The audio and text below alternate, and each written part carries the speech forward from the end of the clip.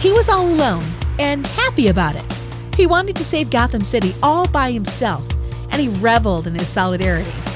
Until one day when Lego Batman met his new sidekick. It's the Batcave!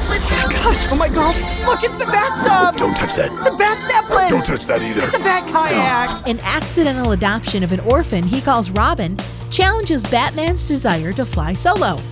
It causes the lone superhero to rethink family, friendship, and people other than himself.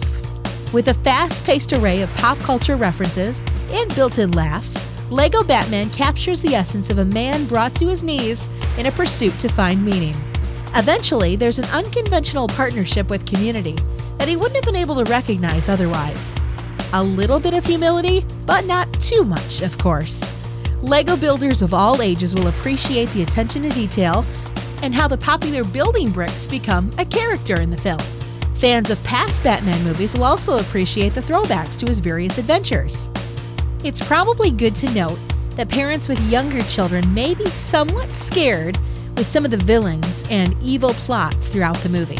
Even though they're done so fairly jokingly, can be a little overwhelming at times. In the end, he's still Batman. I'm the Cinema Mom, giving you permission to enjoy the movies.